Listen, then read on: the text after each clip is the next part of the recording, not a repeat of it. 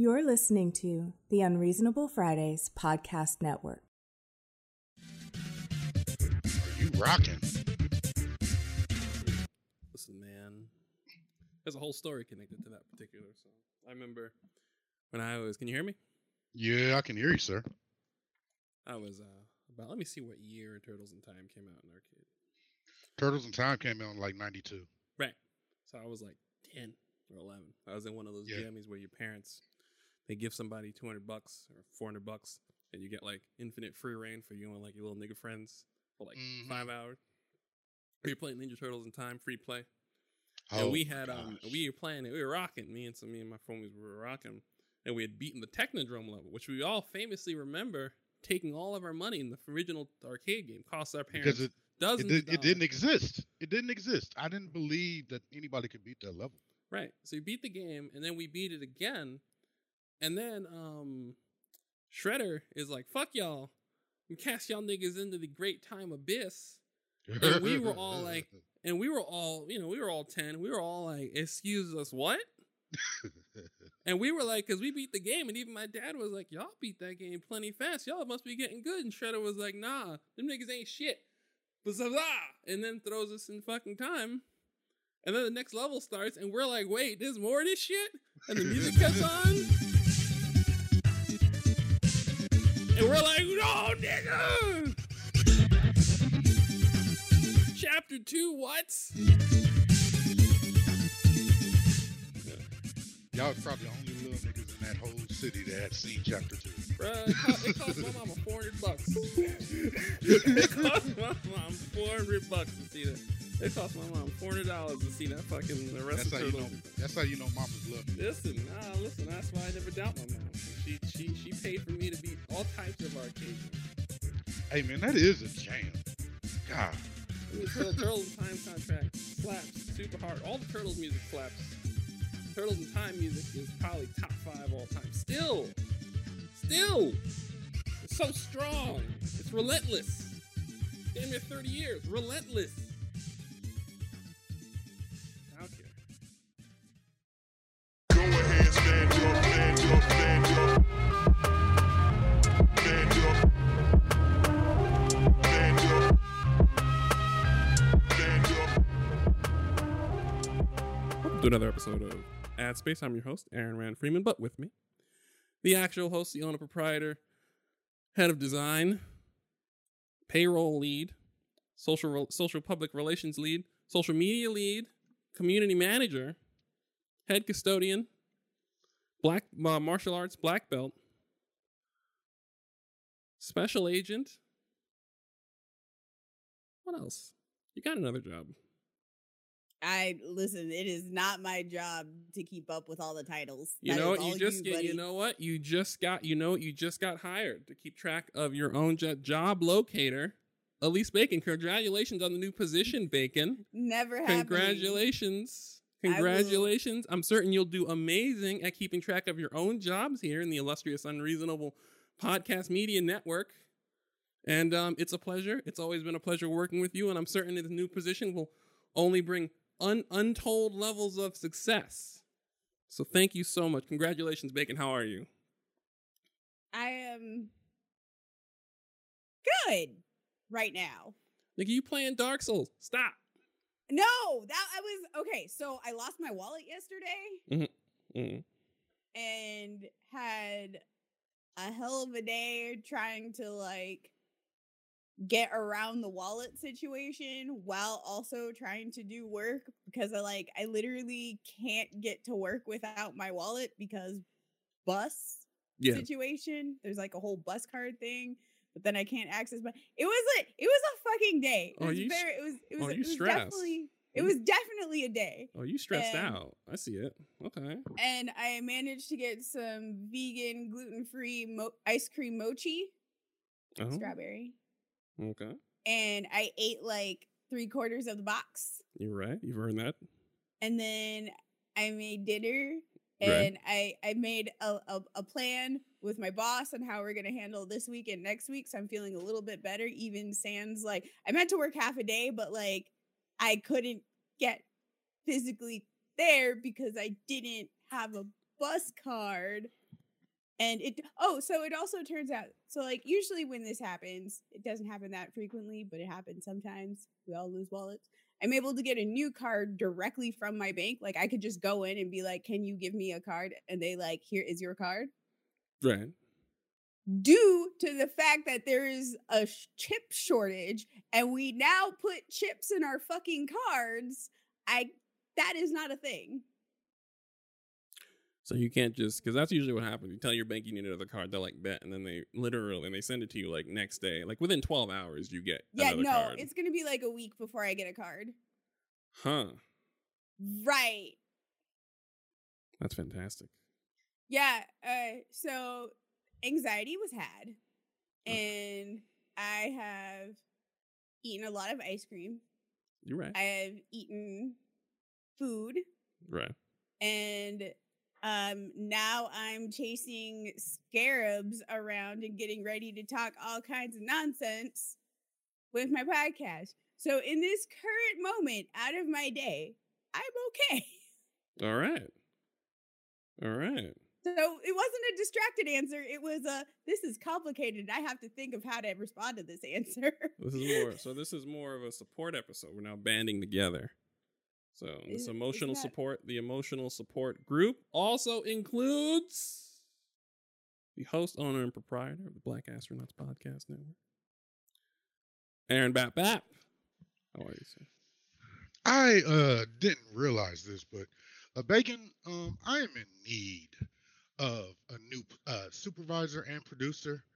So you're gonna have that title too. Thank you. Congratulations, Bacon.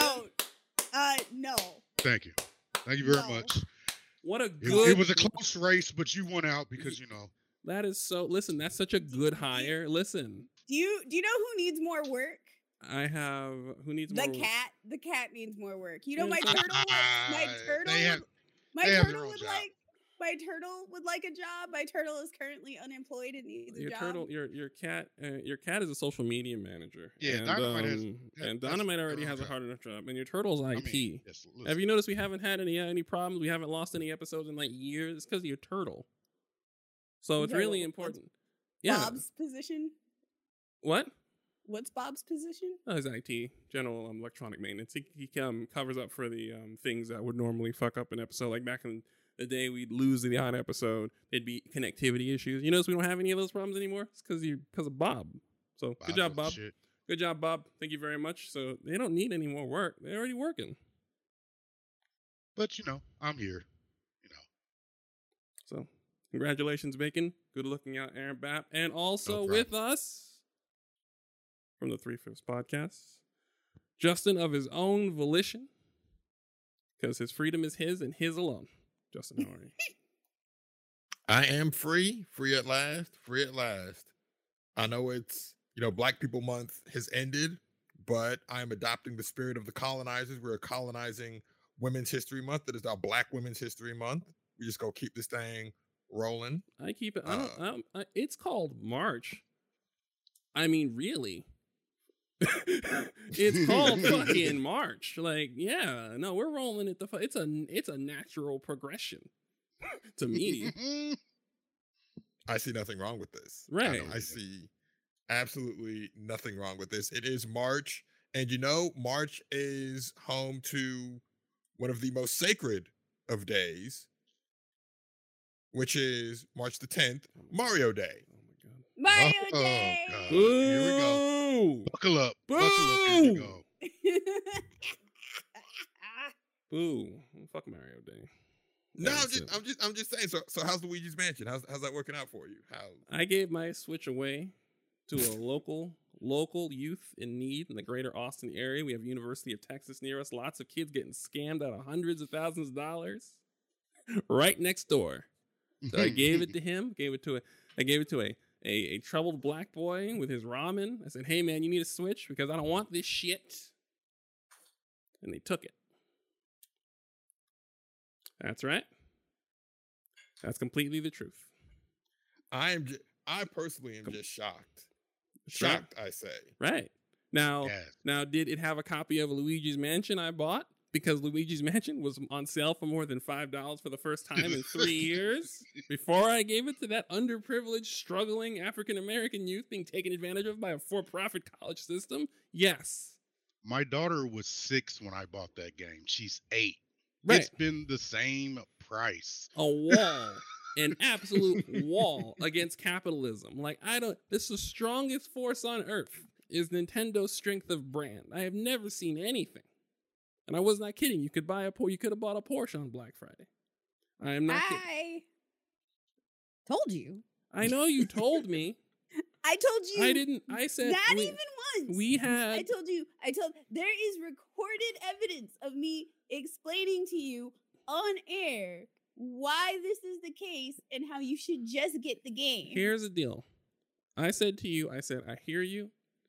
I said, I think that on Black Friday, the price should go down just $10. All I needed was it to be $49.99 for me to slide in there full speed. And what did I tell you? And you said they're not putting there, and they are taking no more than $5 off that shit until another Luigi's Mansion game comes out. Yeah, $49.99 was a lot. You asking a lot right there. I was Yeah, and I'll freely admit, I said it in the moment that I was spoiled by Crazy Eddie, Nintendo, and Microsoft out here. Everything must go. 60% off sales for games that came out 90 days ago. While games on Game Pass you just bought on sale, and then they get off Game Pass and go immediately back on sale. Right, you know what I mean? Like, wild shit. I understand that's a precedent I don't hold other places to.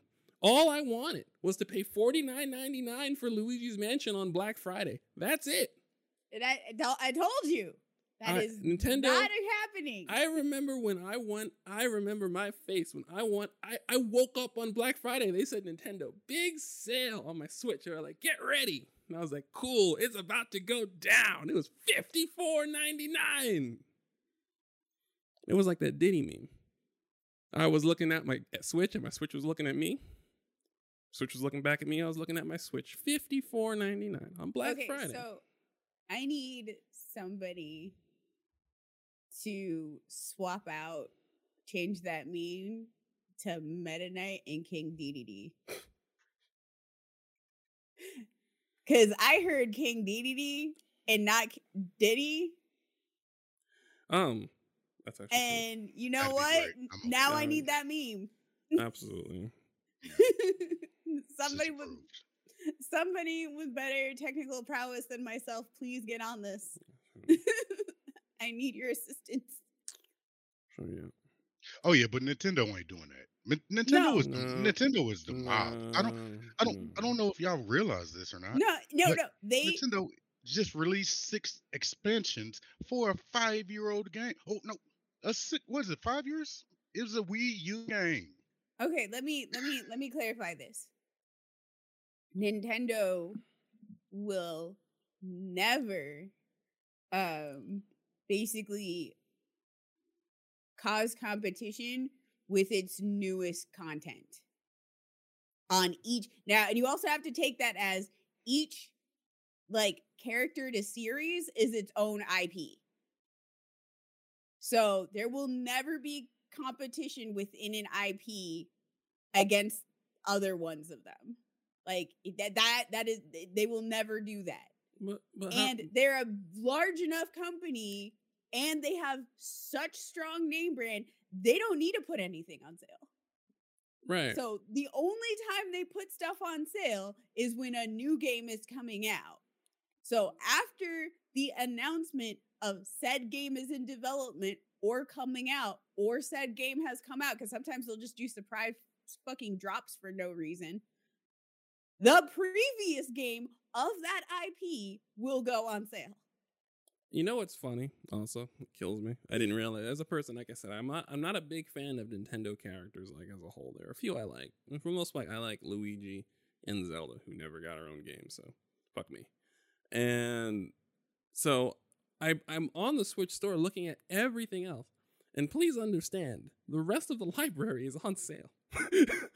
Like, they are hovering in that Microsoft zone A lot of games are on sale. A lot of games are on sale for a lot of problematic games are on sale for $1. Like if you scrolled all the way down that shit, they wildin'. But anywho, Haven't you noticed the visual novel game is all gone to Switch?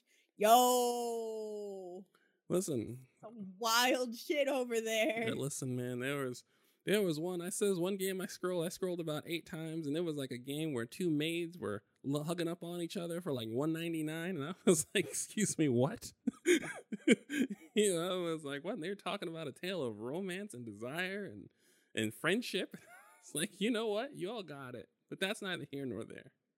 I accept the fact that Nintendo will never put anything on sale. I've learned the most valuable lesson.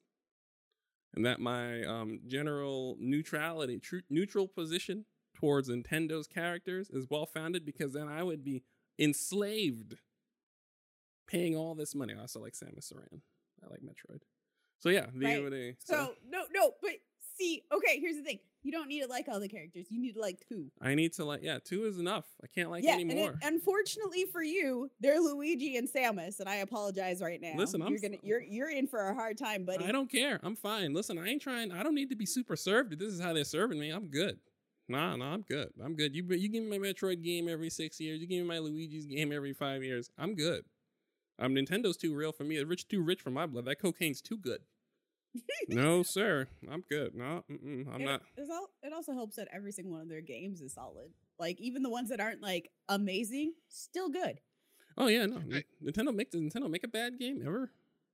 Yo, did anybody else notice that Justin just dropped a bomb in the room and then disappeared? He was like, I'm out of here.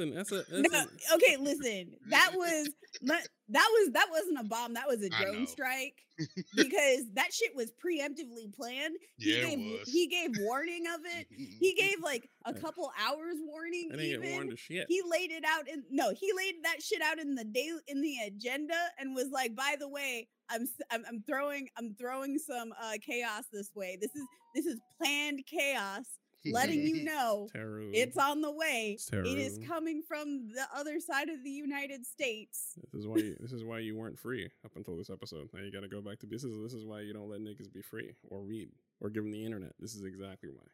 Thank you, Justin. This is a prime example of why oppression is the first and only plan in this country, and the best one. Jesus Christ. Well, because clearly when you teach the niggers how to read, right, that's when the trouble starts, because they'll start communicating, and when they communicate, they'll start wanting things like rights and voting. And sales for first-party Nintendo games at reasonable intervals. It's sale holidays where people save their money in advance to spend money in advance. Look,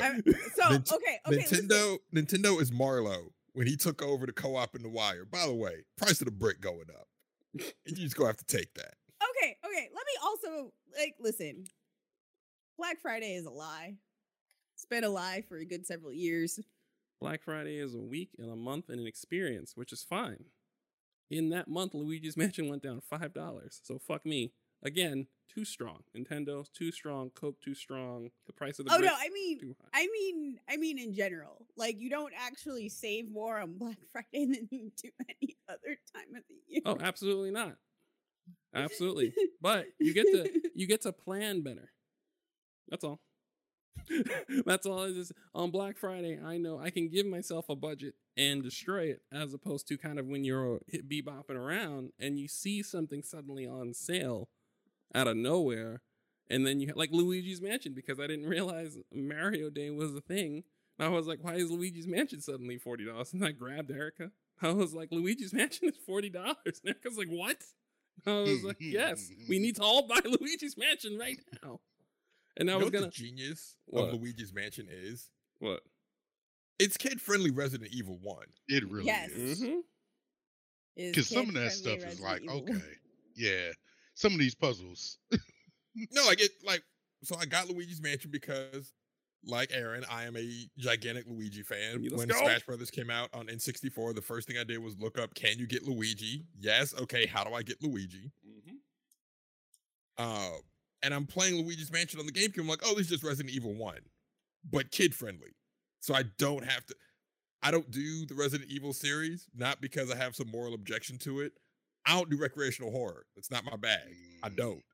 Luigi's Mansion is not actual horror. It's like cartoon horror. It's Tom and Jerry scary. I could do that.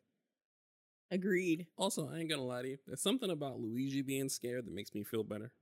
Yeah, it's I- like, I could "Aw." play through Silent Hill if I was like nigga and he was like, I know. Right? And he just gets a little easier just because sometimes you be playing these characters and they're like, I need to find my wife. Have you seen my wife? And I'm like, bro, are you not paying attention? Fuck. And it gets disruptive. Meanwhile, Luigi over here shaking his knees. I'm with you, Luigi. I was looking for my wife, but first, what the fuck is this? Right? What the fuck is this, Luigi? What the fuck is it? So yes, I see it. You're right. Said something about a multiplayer pack. I didn't know what the fuck that was. Too scared, too strong, not ready to pay for all that. But Luigi's Mansion. Please continue, Justin. I'm sorry. No, that's all I had. That's all I had to contribute to the Luigi's Mansion discussion. And it looks like 3 is going back to Luigi's Mansion 1 roots of here's a giant house with mysteries. Solve the mysteries. Sure. Yeah, it's fun. Yep. I was excited. I've been dying to play it. I got my Switch and I was like, cool. I got my Switch last year. When I said 2 years ago when they announced the Switch, I was like, cool. I'll get Luigi's Mansion whenever I get a Switch. And then after a while, I was like, by the time it comes out, it'll be on sale. And now I learned a valuable lesson. That was already told to you multiple times. It's not how lessons work all the time. Sometimes you got to experience. Sometimes you got to take the test, pass the test. Sometimes you got to fall asleep in class. Sometimes you got to remember your own notes. Sometimes you have to have the lesson happen to you in real time. Not all lessons are absorbed the same way. Not everyone processes lecture the same way. Sometimes you just openly ignore words of advice. I didn't ignore from your colleagues and coworkers. Listen, I was eyeballing. I put the bar at my ankles, and I should have put it on the ground and kicked some dirt on it, and that's on me. I own that.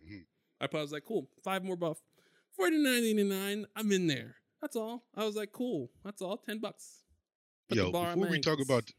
Before we talk about this crypto stuff, I just want to say that Nintendo is so gangster that they sued a website that was using pixel perfect emulators and then use that website's emulators for their games. Yes. And that's how gangster they are.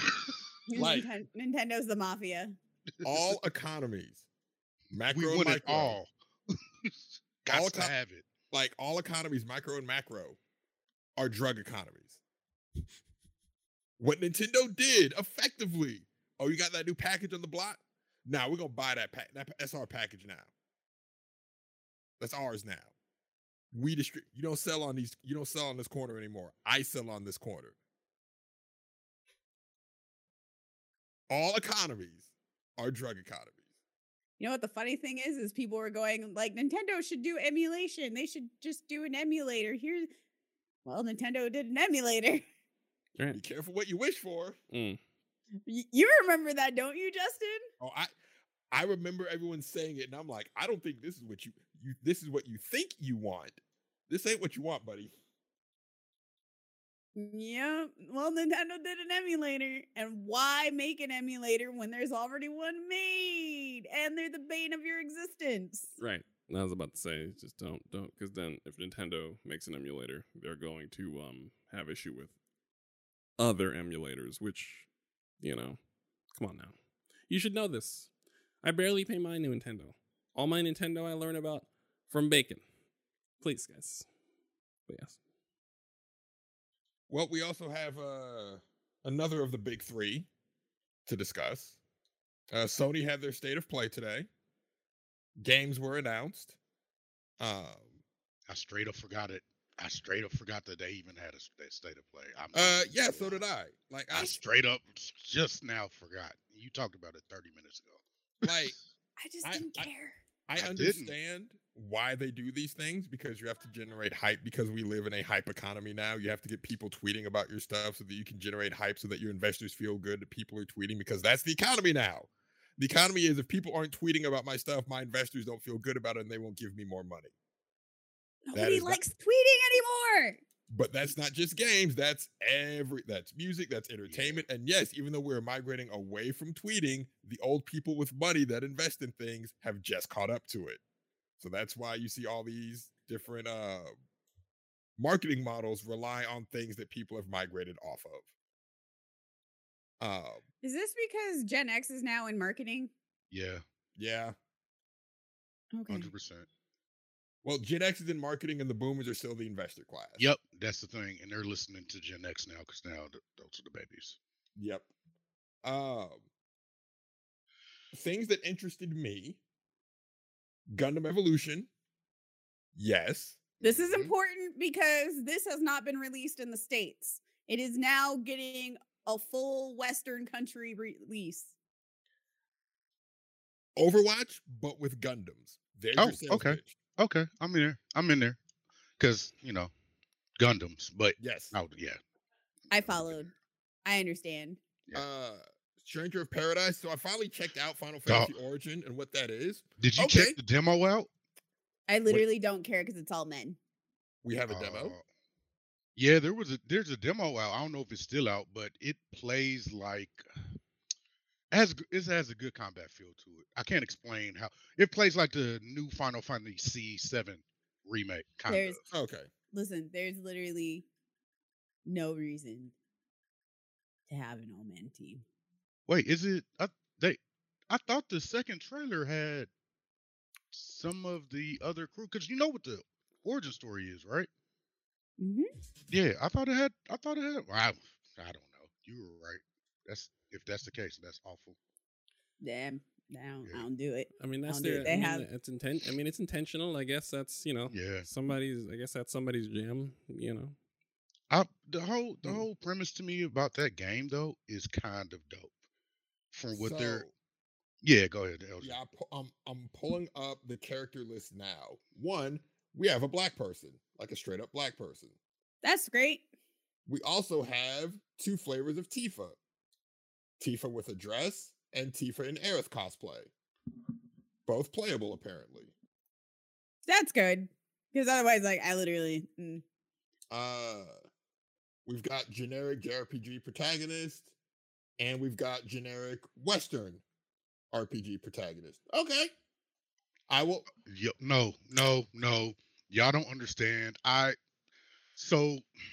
Oh. Yep. You seen the screenshots, didn't you? Oh no. Yeah. Okay, I can't look at this anymore. This is gonna tell me more about. Okay, nope, I'm in. Yeah. I'm intrigued. I don't know if I'm gonna get it, but so highly questionable. I'm very intrigued. CC, Yeah. I'm very intrigued. If they do what I think they're doing, they're gonna tie the entire Final Fantasy universe together, and that's gonna be It's fucking all one. ridiculous. It is all one universe. Yeah, yes, Bacon. But I mean, technically, they want to have more of a gameplay feel to it, right? Like a lot of it is text, subtext. A lot of it's through 14, which a lot of people don't play. Like, Oh I no! can. Sorry, this is legacy Final Fantasy player. They've always been connected. So we have that. I'm intrigued. Mhm. Day one buy for me that I didn't know was a thing. The Teenage Mutant Ninja Turtles Cowabunga collection. Yep. Yeah. Most important. This is what That- we care about here. That is the most important one. Yes. I didn't Get your realize quarters ready. it was the only thing I saw when I Googled. I didn't realize there was the state of play, and I was reading what you were talking about, what you wanted to talk about on the show, and the only thing I saw was the Cowabunga collection.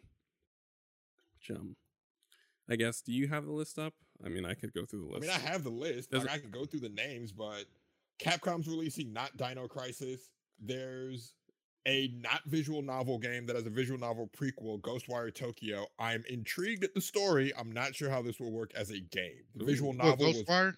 yeah. So I actually saw gameplay of Ghostwire. One of my favorite video game sites did a quick 15-minute gameplay demo. Bruh, it looks good. I'm Okay. shocked. It looks good. It's action. It's not like Okay. visual novel. Yeah. Because so the visual novel I played because they said here's a visual novel for free. Right, And I right. said, why? Yes, I have 2 hours to kill. Yeah. And then I'm like, okay, I see the story. I see what you're trying to do. I don't know how this will translate to gameplay, but the story is very intriguing to me. So we'll see how it goes. But if you're saying that it plays more like an action game, and Yeah, not it's definitely an action game. It's not Okay. like a RPG or anything like that. I'll mark that under CC. I'm very intrigued. Forspoken got delayed. Okay, To October. I'm fine with that. Yeah, that makes sense. Like delays don't bother me. We got too many games. I'm fine with that. Delay Yeah. everything. Thank you. Please. Except for Rune Factory 5. Do not. Chocobo GP, keep it together.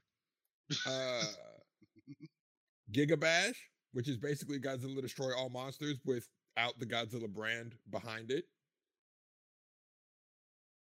I'm not gonna lie, I want it just because, you know, it's me. I mean, it's kaiju fighting. Right. It's a bunch of kaiju right now. No, it's still you. It is Godzilla Destroy All Monsters. They just don't have the Godzilla IP. That's it. So It's fine. I know it doesn't even have to be a guy. I'm not picky. you thought you were getting another fighting game, but it was me, Dio. We're getting a JoJo Bizarre Adventure fighting game. Wait, but that is Yes. Apparently, it's a remaster of an older one with a bunch Yes, of different it is. characters added to it, which is good because that was the one I always wanted to play. But I used to watch tournaments in it all the time, so I've always wanted to own it or play it. So That's the one that made me realize I was never going to be good at fighting games. Like I could enjoy them from a distance. I'm just never going to be good at them. And that's okay. Trek to Yomi, intrigued again. It looks like What If Way of the Samurai had a budget. So, and I love the Way of the Samurai series. Way of the Samurai 3 is probably my favorite entry in the series, where they basically just slap you in a town and they say, go for it. There's 21 endings. You can, within reason, do whatever you want. Now be a samurai in this town. So Trek to Yomi looks like it doesn't give me Ghost of Tsushima vibes. That gave me like Ghost of Tsushima had a very specific story they wanted to tell, a very specific narrative. Trek to Yomi seems different. Like they're focusing more on the one-on-one fighting, not the I'm out here trying to survive, and I've actually slapped samurai aesthetic onto an Assassin's Creed game, and I hope you don't notice. Yeah. Yeah. Well, yeah. Isn't Ghost of Tsushima made by the same folks who did whatever that fuck that new one is that's made by all white people? That Sucker Punch did that. The Sifu was by Slow Clap. Okay. Yeah, Slow Clap did Sifu. Okay. There was a lot of comparisons between the two, and so I got them really mixed up. Oh yeah, they're all white studios. But yeah, that Ghost of Tsushima also had an all white. I don't know if the studio was all white, but it was an all white writers' room. All white writers. Yeah, I can believe that. I mean, Sucker Punch. Yeah. No. So. Oh yeah, did you see Sifu's promotional package? Yeah, that's unfortunate. That's super unfortunate. It sucks because I heard the combat in the game is nice. It's good. Yeah, I heard the game is very, very good. And, that's great. it also reminded me of Shadow Warrior 3 came out. Oh my god. That's I believe that's from Polish developers. It is. Yes, yeah. it is. Right. And I'm like, well, I will say this. In Shadow Warrior 2, there were no Asian people, I believe, doing the voice acting. Or shit, yeah. And then Shadow Warrior 3, they brought in a few. And there you go. But still, I'm like, yeah, no. Yeah, please, guys. Guys. The wild part is if you play Shadow Warrior 1, which is something they didn't do, they took over at 2. Ooh, buddy. If you thought it was like kind of racist in 2, go play 1. Oh no, that was a Doom era first person shooter. I give all of those a pass. That's some of the most problematic. That's some of those problematic narratives. The Doom era first person shooters had deeply problematic narratives. Like, you were the one. Who here plays Power Slave besides me? I'm sorry. Plays what? Power Slave. Power Slave. I believe it. That's an unfortunate name. Power Slave. So good. It's good. Now that everyone has both eyebrows up, it's a game about a U.S. Marine called to who is left in ancient Egypt and given, I believe, I forgot the Egyptian god, is giving him the powers of the Egyptian gods to combat aliens who are trying to siphon the Egyptian god powers to take over the earth. But didn't it play like Doom? Oh yeah, no, it played. Yeah. It's one of Okay, it's one of my yeah, I did favorite play games that. of all time. It was one of my favorite I did games of play all that. time. They remastered it about a month ago, and Oh, yeah, they we did talk about remastered. that. Okay. They remastered the Slave. Power Slave, where you play as a white man getting the Egyptian, powers. Egyptian, like literally, like towards the end of the game, even like your little hands are up on the screen, zapping people, and you got the little wristlets on and shit, and the rings. Okay, so the best Oh, part shit. about all of this was Justin turned on his camera just so we could see his face, and it is beautiful right now. Like, I wish it is the exact face that I am sure you're imagining that Justin would have. Power. Power Slave. slave. Yes, Okay. you're a slave. You know to, what? a slave to power. Slave. Because that's the only way you can enslave white people. Slave to power. That's Right. the only enslavement Listen, white people know. I love that game. Listen, when it goes on sale, because Nintendo doesn't make it, I will be buying it because some of those old problematic games, I give them a super long leash, and I kind of like them, and I'll buy a remaster. If they re-released Power Slave, like if we're doing another one, and they were like, this white man gains all the power of all the Dr. Umars across ancient Egypt, then please, hard pass. I mean, you could just give it to the Far Cry developers. I mean, If you're being completely honest. Oh, I mean, that's not. goodness. That's. I mean, it used to be a knock, but they really did. They did really good with Far Cry 6. No, yes, what I'm saying. Like, They the did, world they in did. Far Cry 6 They is did a not really good bad. job with Far Cry 6. They did an unusually good job with Far Cry 6, but that's a whole other can of worms. We talked about how that's secretly a story about a bunch of queer characters Secretly, out of nowhere. Secretly. secretly, Out of no. nowhere. No, I mean, like, if you didn't play the game, you Oh, yeah. market it like that. Yeah. You know? Yeah, It's absolutely. like, surprise, gay agenda. I mean, that's why That's a surprise gay agenda. it's funny. Oh, Far Cry 6 is the best game in the series, and because of the all caps gay agenda, is why if you look at white reviewers, the ones we all know, they're all like, yeah, I think the Far Cry formula has officially gotten a little stale, and it's time they started to move on, considering evolving the series a little bit. I was like, oh now. Wait, Oh, wait, hold now? on, sorry, but Far Cry has been, Far Cry has been Far Cry for 15 years, yes. Yes. And all of a sudden now that there are openly gay and trans characters and an ensemble cast of brown characters,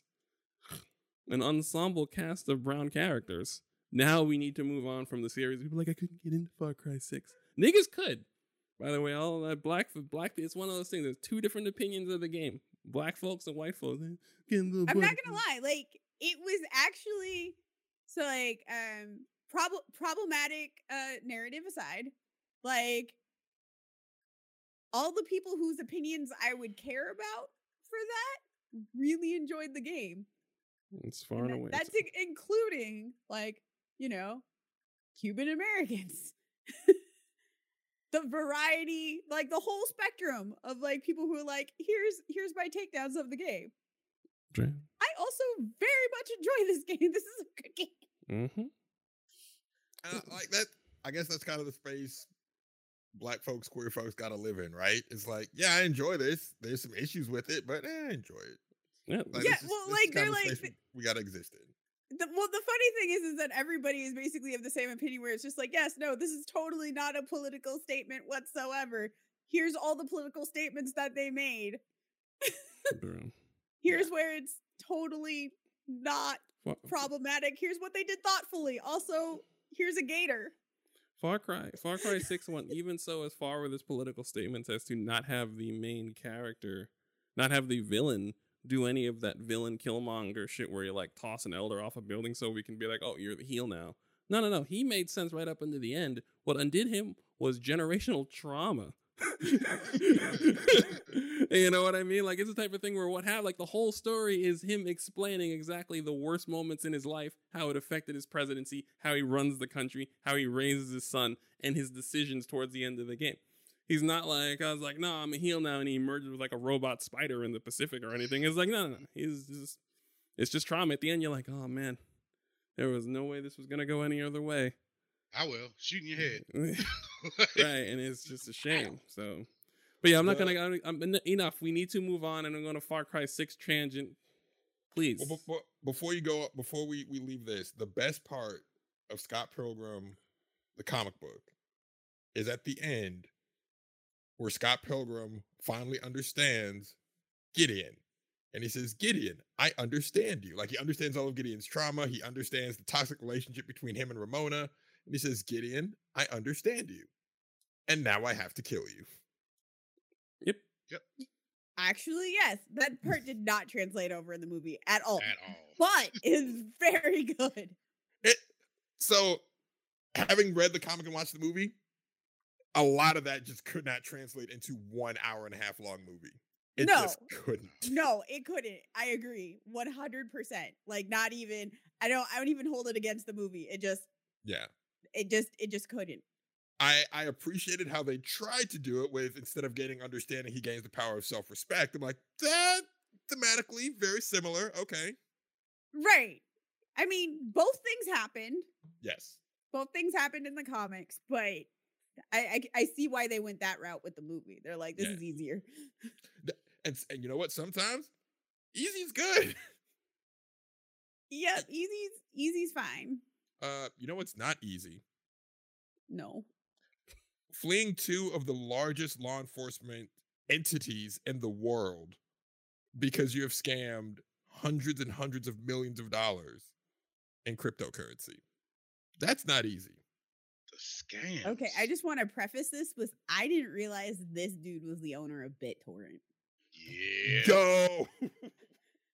So I just like when you shared that article, I actually couldn't get past like the part where they're saying, you know, owner of BitTorrent and like a list of other things, but like specifically the BitTorrent one stuck in my brain, and I didn't absorb anything else from that article. So I'm glad you are here. Please continue. It is a very lengthy piece from The Verge. It will be included in the show notes. You can read it at your leisure. It's a lot to cover. We're not going to go into all of it. I want to hit the highlights, though, because Justin Sun is fleeing Chinese authorities, and he had to flee the country of China because of his dealings in funny money and defrauding, effectively, the country. Wait. By funny money, do you mean crypto? Yes, I mean his various cryptocurrencies that he made up. He just made them up. The basic crypto scam, as we've outlined on this show: create a cryptocurrency, hype it up, get investors, run off with their money. Bye, niggas. Justin Sun found creative new ways to expand on that formula. He also found ways to get leftover cryptocurrencies that the article calls dust, and they're effectively mining cryptocurrencies in unused wallets and stealing them. Do you understand how RoboCop bullshit this sounds right now? So he's committing all of these various crimes. Like we haven't even scratched the surface of the felonies, but he always has an escape plan. Like that. The part that stood out to me in this article isn't the fact that he did it. It's that he did it with the assumption that he would get caught. So he always had an escape plan for when the feds came knocking. Every time he did this, he had an escape plan. And I'm like, yo, I almost respect the hustle. I would. That's good villainy right there. Like, that is A+ villainy. So he fled the Chinese government. The FBI currently has warrants out for him, and they don't have warrants. They want to question him. They just want to talk. We just want to talk. We just want to talk to you. FBI just want to talk. just want to talk. Look, I am a proponent of stop snitching. I am from Northeast. Listen, if it's the feds, you snitch. My asterisk to that has always been what Bacon has just said. If the federales come knocking, they have a 97% conviction rate. If they come knocking, that means they already know the answer. They just want to help you out. They're giving you an option. The state, it's coin flip. You can lie to the state. The feds, it's like your parents. I'm not asking you questions I don't already know the answer to. You said like, man, I hid my report card. It was supposed to come in the mail. I intercepted it, ripped it up, shredded it. Cool. They're not gonna see my grades, and maybe I can, pump my next quarter grades up so they can see the bad grades here. But I'm like, yeah, but I'm doing better now. So where's your report card? Oh, I don't know. I guess it didn't come in the mail. I already knew the answer to that question. I emailed your teacher. They told me they sent it. I actually am dealing with that right, man. Listen, but Look, like, just don't. I genuinely, like, jokes aside, please, even if you are gonna try some of these currencies, which I don't suggest, please be safe. Like, as safe as you can be. But in the reality, don't do this shit. enter Don't do it. enter into cryptocurrency with the understanding that it is a scam. If you Wait. acknowledge that it is a scam up front and you are extremely lucky with your timing, you can get in while the scam is hot and then get out before they pull the rug out from under you. It is possible, but like the table at Vegas, the house always wins. The house gonna get its money one way or another. Even if they gotta flip the table over. Even if they got to flip the table over. That's real, man. So that's what Justin Sun does not sit in one place for any set period of time. He's always on the move because there are he cannot enter China, because if he does, the minute he sets foot in that country, it's on. They got him. I mean, and if he stepped foot in America, I mean, it sounds like his business is packed up there too. Well, so they don't, like I said, they don't have the warrants for his arrest. He is a person of interest that the FBI would like to talk to. Although I'm sure after this article from The Verge came out, because the thing with this kind of journalism, you don't publish it unless you have like multiple sources.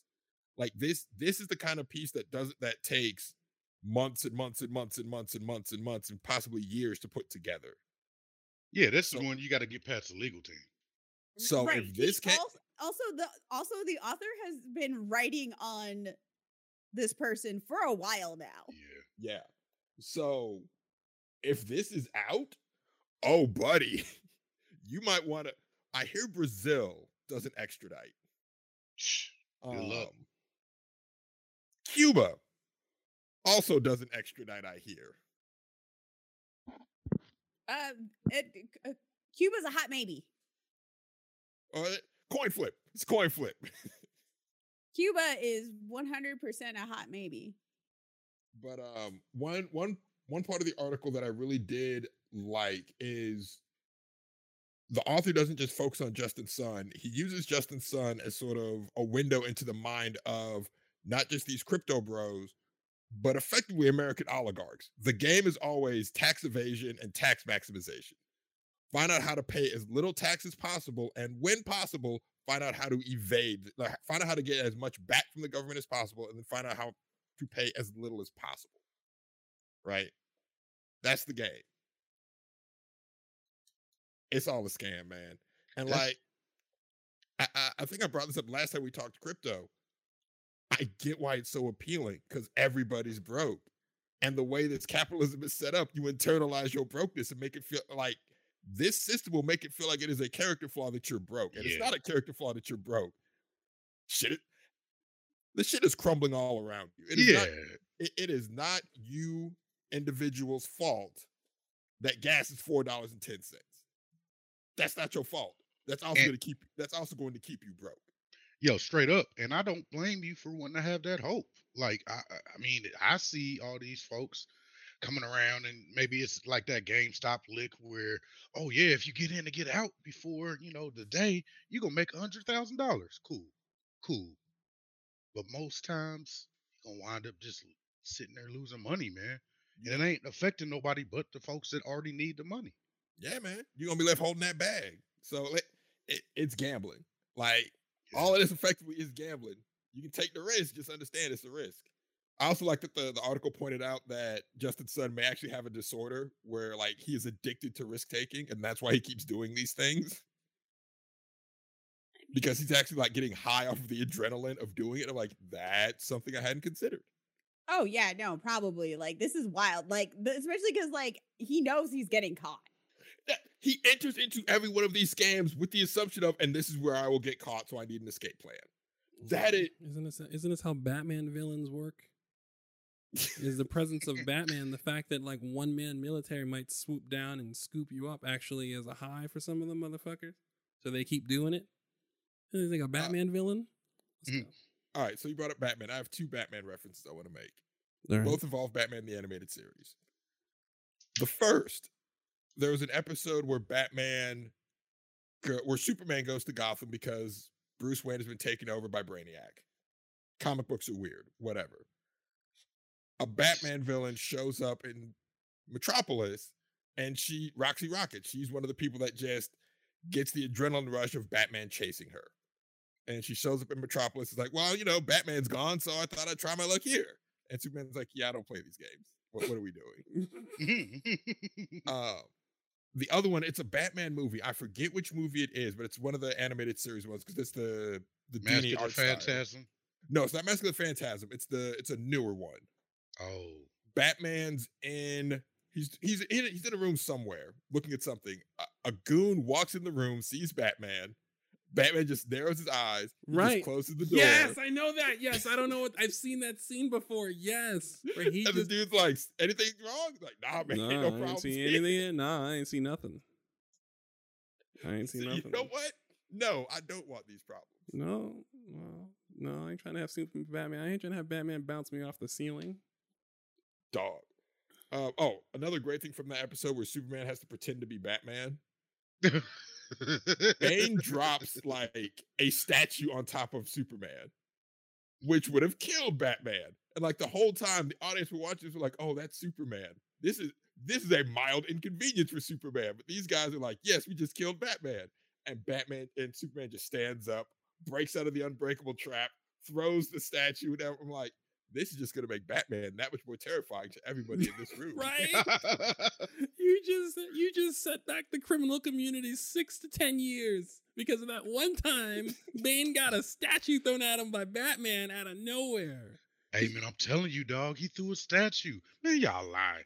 Bruh, he threw a statue, dog. He broke out of a titanium trap. I got a piece right here. Listen, man, it's the type of thing where they talking amongst themselves, and then Bane comes and sits down in the booth, and he goes, "Listen, I need to be very serious about this.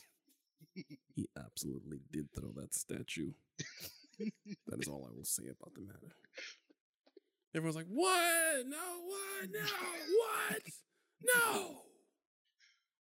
Oh, and they use a super speed to troll Hatter. I was like, yo, you know what? This is what Gotham needs. They just need Superman to pretend to be Batman for a week. Yeah, let Batman take the week off. Go to, having vacation or something. Superman can handle it.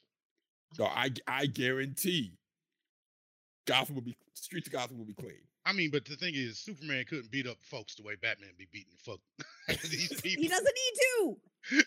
He can't. Well, you gotta rough him up a little bit. Batman be beating these. Like, can you imagine a Batman just stop beating niggas up? Like, no. Imagine that if you robbing a bank and then the car just winds up in the police impound lot 10 seconds later.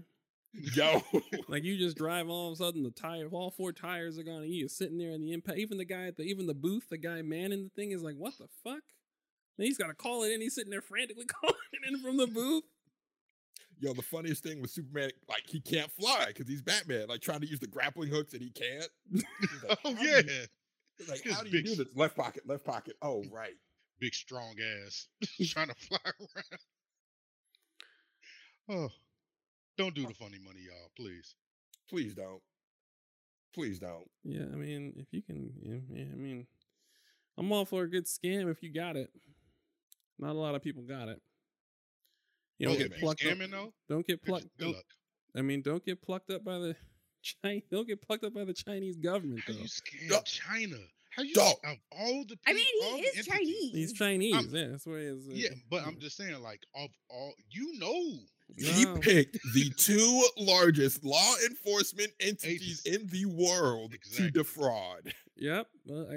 I assume he was going to make as much money as possible and then lay low somewhere else. I mean, the world is big. He can just avoid the United States and China for a while. But that's he's got I guarantee he's cooking up another scam right now. Oh, obviously. He's not going to, scammers don't stop scamming. But, Okay, hold on. Before we get to the main attraction, I know Look, I know why y'all are here. Y'all want to hear Bacon and Bap talk about Elden Rings. They don't And want to hear yes, me. I They put- want to hear you. But yeah. I I put mean, the no, S I on mean, it. I definitely wanted to hear about the crypto stuff because I was just like, this shit is wild. Like, I still don't get it. Like, here's my age card. Here's my I don't understand tech.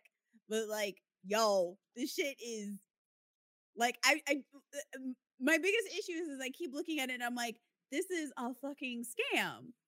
This is a scam. It's a scam. But that doesn't stop people from like literally getting into my DMs and being like, you should invest in this new crypto. And I'm like, why? Listen, man, it is the light at the end of the tunnel. It might just be someone's flashlight, but we don't know that. We really But don't. we do. We don't there's know that. There's a good Ye- 15, 20 years of evidence. I feel like you don't like if you saw when common sense died, like maybe like last year, right? Someone beat it to death with a baseball bat in Trader Joe's parking lot. It didn't have any relatives. There's no child of common sense. It's common sense, and it died last year. It was common sense last year. That was common Yeah. sense. He got fucked up. He's dead now. It's over. It was. I He didn't he think was we going to had plan to make a any- trip. Yeah, he I was didn't making a think- trip to Australia, and then that happened Yeah, fuck right that. before it burned up. Right, it's real bad. So we are where we are.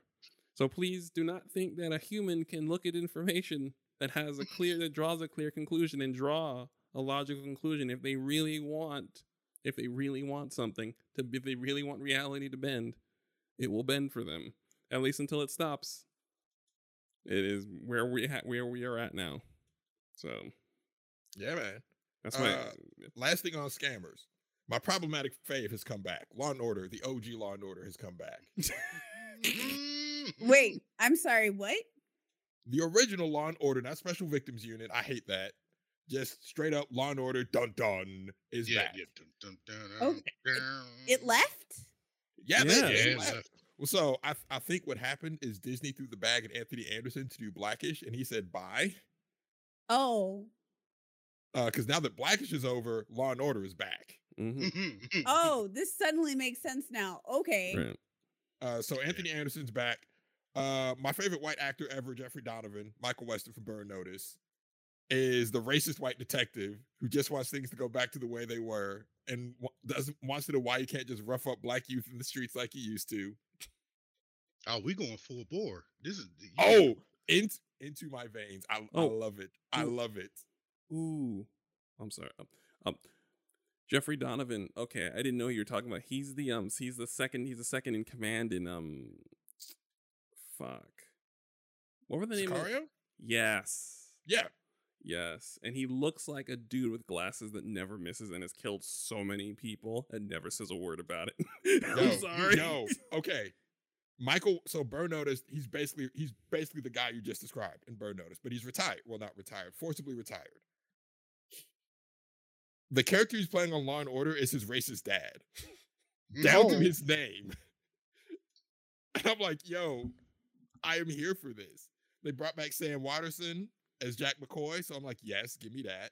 The new lawyer, he's the typical white ally liberal that's like, oh my gosh, I can't go after the woman who said she was raped, even though she's clearly. So the woman is, the woman that set up the fake medical company. Yes. Yes. Oh yeah. The Law and Order episode was about, well, what if she killed somebody? Oh. Yeah, that's good. Yeah, fuck it. Into my veins, man. Yeah, go right So- ahead. So she killed her partner, her fiance, because her fiance found out that she was faking cancer tests. What the fuck? Let's fucking go. We're back. Let's go. So first she said, I didn't kill him. And then when all the evidence gets dropped on her lap, she said, no, he was beating me. Oh. And so he's like, but the Me Too movement, I can't question her. And his ADA is like, the fuck you can't if you don't get through this white woman's tears and do your damn job. Dum, And I was like, dum. yes. All right, I'm It's- in there. Give me I'm all in of this there. problematic shit. It is problematic as fuck. Listen, I'm not man. going to sit here and pretend that it is not. I want. This is basically Dick Wolf saying the world was better when we could tell women that they were lying about being assaulted. That shit. What? I watch wrestling. I have Peacock. Oh. I have Peacock, which means that I have access to this trash. Yes, it is unmitigated trash. Don't get me wrong. It is trash. It is pseudo-conservative propaganda. Don't But care. damn- I was damn it. raised on it. I was raised on it. I was raised on Jesse L. Martin and Jerry Arbach. I was Yes. raised on it. I ain't gonna lie. I always look at Dick Wolf shows and I'm like, cops should be ashamed of themselves because like, real cops. Because Dick Wolf has created the most rose-tinted platform for any group of people short of old NFL players in the history of this country. And all of you guys are like writing tickets and doing speed traps and jamming up people on parking tickets. Do you see what we think you guys are doing every day? And you have the audacity to tell me I was going 5 miles over the speed limit? Okay. So let me get this straight. Dick Wolf is done trying to pretend that he agrees with social issues. His brand is propaganda. Yes. His brand is So- propaganda. So yeah. I think he's done now. Like I think he's officially lifted the veil. Yeah, I he think he's turned done Ice-T after he turned Ice-T, an actual pimp, into a fucking cop. I mean, there's nothing else you can do. I mean, New I York. mean, that was the 90s, though. I was not surprised by that. New York Undercover was some wild shit because once he realized he Oh could my scoop God. up into the hood and get us caring about cops. I forgot he did New York. Yes, that is his. Undercover. Yes, he did New York Undercover. Oh my Yes. God. Once Like, he. what is it about cop dramas in the black community? Heat of the night. Oh God, don't talk Nigga, about I it. don't Listen, know. in the Like- heat of the night. Listen, that song, come on, in the heat, In the heat of the night. Here's the deal. Here's the deal. Before we Listen, found I out, don't know. That shit was flames, though. what, Yes, it was. It was so good. listen, before we started following superhero stories, the best superhero stories were these cop stories. Before we found out that cops don't do anything. No, sir, I grew up in the hood. I already knew they didn't do it. I mean, I already knew too. I knew too, but that like, was- what you do, the thing about it, when you're in the hood, you assume cops somewhere else are doing something. To find out that No. no cops are doing anything anywhere, No. But beating up black people. beating up black people and writing speeding tickets. That's why I said they should be ashamed of themselves. You looking at Look, you? I'm not gonna lie. Growing up, I thought it was just cops in my neighborhood that were tripping. I'm not gonna. Okay, 'Cause so I was like, somewhere there has to be good cops out there. Then when Bro. I took my first trip to North Florida, I was like, oh no, they're like this everywhere. Bro, Okay. you understand all the good work Mariska Hargitay did for y'all niggas, and y'all acting like this? Cause I parked 4 inches out of the fucking box in downtown Austin. Really? Malik Yoba saved People- lives. People What are think you talking about? Mariska Hargitay works with the police like she's a real fucking cop. She is an actress. She is slightly more real than Lara Croft. For God's sakes. she is slightly more real than Laura Croft. Only slightly though. Oh God. Choose. I don't know what to do with that. Yeah, no, I went from like Milwaukee hood to southern Arizona, and it was just like, oh, so we got cops jamming up people in the hood, and we got cops jamming up people in not the hood. You went from the second most segregated city in America to Arizona. Yup. I always trip people out when like they realize Milwaukee is like consistently top 3 in segregated cities in America. We were number 1 for a while, and then we went down to number 3. Yeah. I think Cleveland beat us for a little bit. Yes. Now we're back to number 2, baby. And guess who lives in Cleveland? Hey. My favorite bit is that LeBron always says he's from Akron.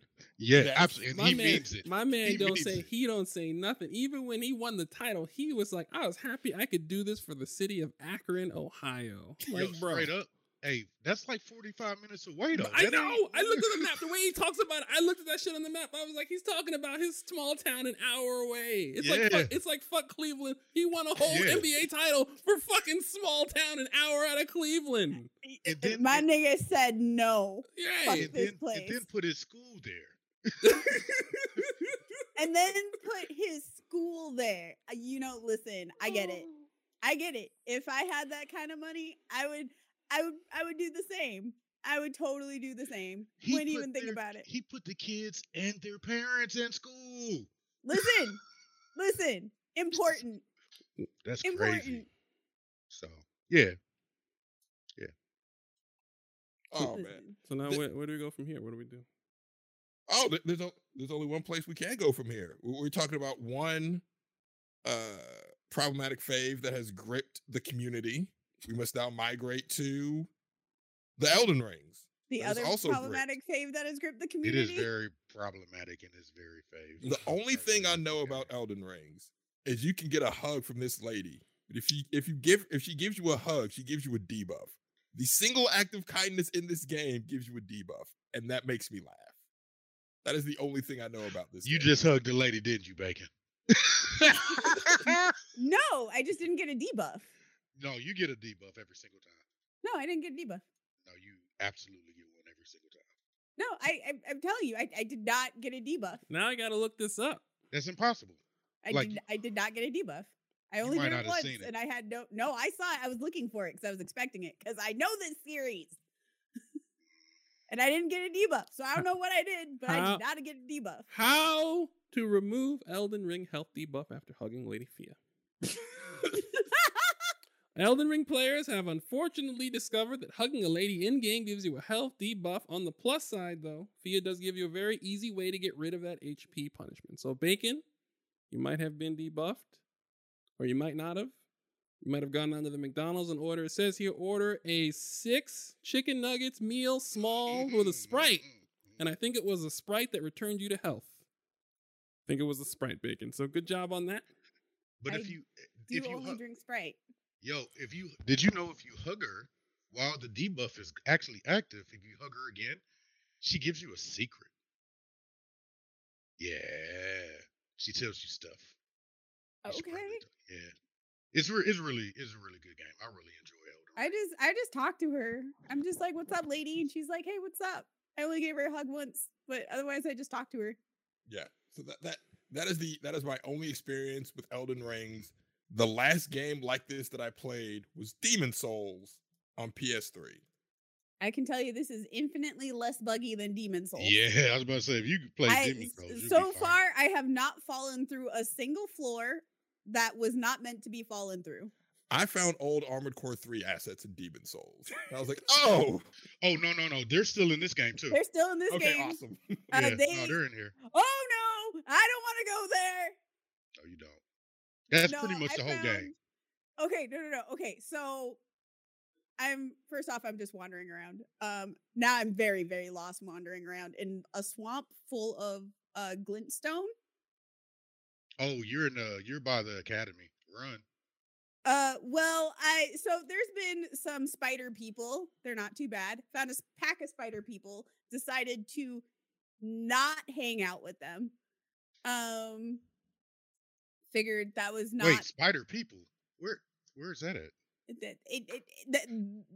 Wait. swamp is Before we start talking about this game, let's talk about the game and what it is, because we about to start going into the game and like I know people know what it is. I'll just take a screenshot right now so I remember for later. Yeah, but- because I got something to show you too. No, I don't want to see it. I don't want to see nothing. All right, no, Aaron, you can see it. Don't look in the chat then, Becky. The only stuff I want to see is the only stuff I want to see is stuff I've in areas I'm already at. Yeah, that's fine. I mean, it's in that area, but yeah, Elden Ring is really amazing. It has a lot of things that it could do better, but I will say that this is one of the better. This might be the best FromSoft game. Oh no, it's the best from soft game. That's not even. This is not a question. And for me and Bacon were talking about this. Yesterday, I think we couldn't get it. We were talking about, like, when I read the conversation back, as usual, we were talking about the same shit as we always do, just from two different ways. But this, I think the strongest part of this is the open world aspect of it, or the elements of surprise. Like, it's always giving you a feeling of, ooh, maybe that's what's behind that corner. And you don't see that in a lot of the games anymore, man. I really appreciate that it trusts its players and its community to figure shit out, you know. Well, And I'm not gonna lie. FromSoft also doesn't give a fuck about their community. well, I mean, to a certain degree. I mean, that's the thing though, right? They care enough to Oh, like that's add all the extra features as far as like you can't invade right now unless you have two people, right? Like so before you used to be able to get blasted. Now, unless you have two people in your game or you put down a marker, you can't be invaded, right? Like that's great. That saves some time. It's already a stressful game. Things like that. I mean, as far as only accessibility. consensual invasions. Yeah, which is yeah, which is. I mean, it's great. It's great. What do you think so far, Bacon? I mean, I know you just got it. I've been playing for about a week and a half, so I'm I'm a little more into it than you. I'm not. Let's see. I have a tendency to dump a bunch of hours all at once. Hmm. So I think I'm approaching hour 10. Okay. Yeah. So you're getting into the meat of it. Nah, I don't even think I'm getting into the meat of it. Like this Well, game I is big. mean, Like I mean, it's big, but this is definitely this is definitely hands down like the best From Software game. Oh, that is a giant something, and I'm clearly playing it right now. It's one of the things I appreciate about. So there's a couple different camps of fans with this game. There's one that is the more well-known camp. We affectionately and mockingly refer to it as the Get Good camp. yeah, those And people so suck. when I mean From Software doesn't give a fuck about their fans, that's literally who I'm talking about. Yeah, They do not care about those fans. They did a lot of quality of life stuff yeah, that they actually did. makes the game a lot more accessible friendly. Um in a way that I found very surprising. Yeah. Did you notice that there are summoning pools everywhere? Like literally, Literally because everywhere. they want you. They're literally begging you to play the game co-op in a lot of No, places. this game actively wants you to play with your friends. They want you to tell your friends. They want your friends to have the game. They have made it still challenging for if you have play with people. It's very good. Yeah. Hey, It's Aaron, look at that link real quick. It's amazing, Bacon. Is it in It's the? Is it in the? Where is it's it? in Google Meet. It's in Google Meet. Yeah, I put it I in the Google see. Meet. Okay. Bacon, what do you think of the opening area? Like the Limgrave starting little, because you're not there no more. But like the Limgrave little starting area, like, do you think it's like a good tutorial for what the rhythm of that game is going to be? So Limgrave itself, I don't feel is like super tutorial-y because there are some definite not tutorial things in Well, there. yeah. I've been combing all throughout that entire area, and where I found some much easier bosses, I have found some you are meant to come back here much Oh, yeah, later, my yeah. friend bosses. Um when you have like levels and things to, or maybe just additional bodies to handle said things. But I do like there's like this little underground skeletal grave area, Hmm. and I felt like that was a pretty good starting area. The fact that there's a dedicated jump button is still It's tripping me the I fuck love it. out. That's Sekiro. That's completely Sekiro, and I Um, love it. I love that because like you can that increases your mobility so much. Like listen, I jumped over Godric when he was swinging at, or Margaret when he was swinging at me, and I jumped over the cane. I felt like a fucking superhero. so this one's very much a Soulstone game, like directly a Soulstone game, and which is kind of what the series of like Dark Demon Souls, Dark Souls, Sekiro are part of. And it's kind of funny because I can tell based off of people who've actually played the series before for like more than a couple hours, like what some of the really good quality of life improvements are just in conversation. So like the dedicated jump button, massive, huge improvement. The horse can double jump, which it's so dumb. I loved it. Great. Although, listen, wielding this horse is definitely awkward. There's sometimes I'm like, horse, no, don't. Why are you doing that? And you just slip right and fall right off a cliff. I'm like, thanks, horse. That horse can really parkour, by the way. Like you can get busy. Oh no, it can. It can also slip and fall while getting busy. That is very true because it'll make that extra step. It will make that extra step, and I'm just like, why? And another, like, okay, so honest to God, like this is like one of my top biggest game improvements to the series is you can like not accidentally murder NPCs when you're talking to them. They give you one. Yeah, they give you one. I love that. Like where you can hit them one time and then they still be like, hey, what are you doing? Okay. Oh no. So in a lot of the old game, even in Dark Souls 3, the talk to them button and the attack button. Oh like, I guess that is the case. It's literally the same button. So like if you went to talk to somebody, you would stab them sometimes just on accident. Like it was not an intentional. There have been so many accidental deaths just on like, I didn't actually want to attack this person. Now I have to close my game down and then reopen it and hope everything isn't compromised. Bloodborne did it a little differently because they were using the back bumpers, but that's when they started doing the transforming weapon and all that stuff. But yeah, you're absolutely right. I didn't even think about that. But yeah, no, it's no, I've definitely had a lot of accidental murders in Dark Souls 3. I was super excited to not have accidental murders in this game. So I showed Aaron one of the tamer monsters. Bacon, you can't look, but what did you think about that tame monster? I mean, I played most of Sekiro. I'm not gonna lie to you. I forgot. Like, I was not a Souls person, and I didn't have a PlayStation to play Bloodborne, but I did play Sekiro, so I'm not unfamiliar.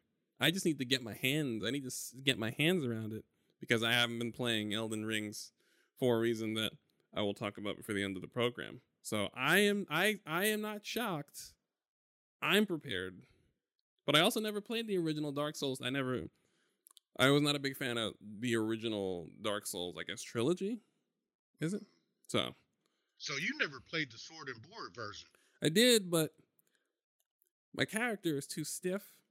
And then I tried to make a black person, and they wanted me to make a black person out of like a Hostess cupcake every time. And I was like, this is And I had to pass. I had to pass every time. And yeah. So listen, like the character creator in all but this one is basically a hate crime to everyone. Yeah, it's real bad. It's so bad. Like you cannot actually make a person. Granted, your character is also not actually alive.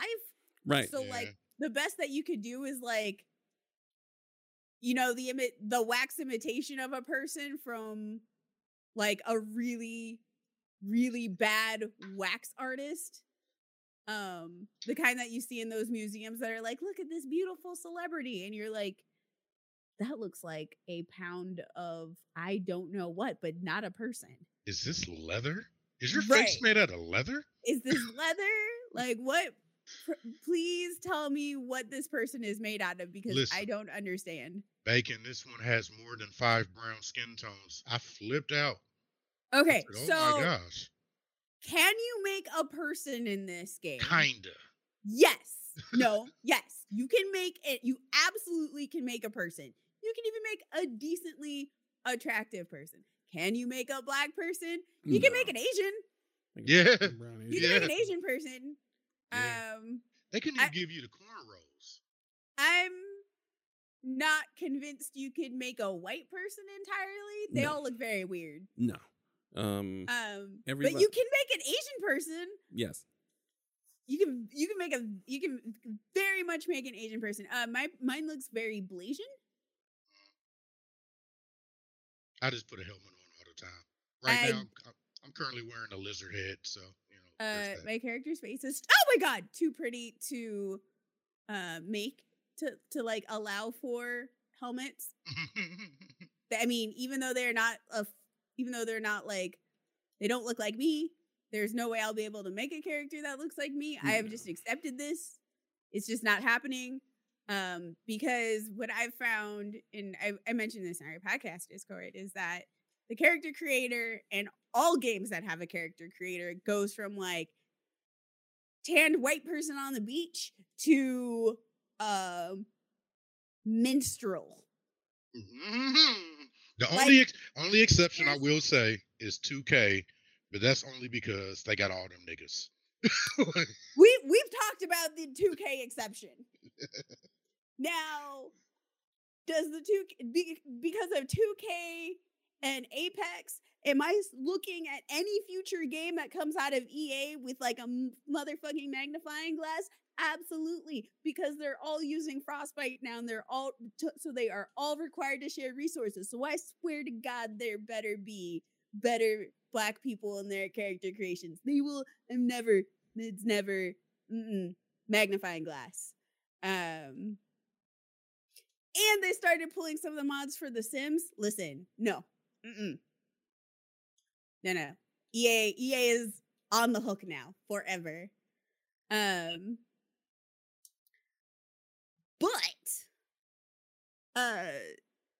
Yeah, you can make a person. But yeah, like I was saying, all character creators, they don't do any of like the other brown tones, even though most of the world is brown tones. You'll see like with Asian games with character creators, you see like the socially acceptable brown range for East Asians, what they think is socially acceptable to be brownness scale. So you can get a little browner sometimes. But for the most part, there's like this whole section of the scale that is like a giant chunk of the world that's just missing. Right. So, and that can't, I mean, that turns a lot of people off, right? Like, I know there are people that aren't going to play this game specifically for that, and I get it. So oh, yeah, you know, totally. yeah, I mean, I'm not knocking that. I personally am having an amazing time with it. Like, I'm in it. I haven't logged into Final Fantasy in like 2 weeks, and that's scary because I log in every day. Like, you know, like I've literally just been thinking about Elden Ring, and a lot of it is just to, like, I'm not following the news. I'm not trying to learn all the secrets and all that. So every time I go into this map, I keep opening up more map. Like, it just don't stop. Like, I still have black boxes where I know there's map, and I'm blown away at how big this game is. So I think I'm gonna be playing this for a little while. This is at least a 100-hour game, easy. So Oh yeah, no, this game is actually kind of however long you want it to be, yeah, which is that as well. which is what I like. Because like you can skip parts of the game that I mean, because specifically, it, but Bacon. this isn't like so Dark Souls games specifically. You can go as far as you want or not as far as you want. You don't have to do everything. Right. And that's kind of been a tenet of all the Dark Souls games.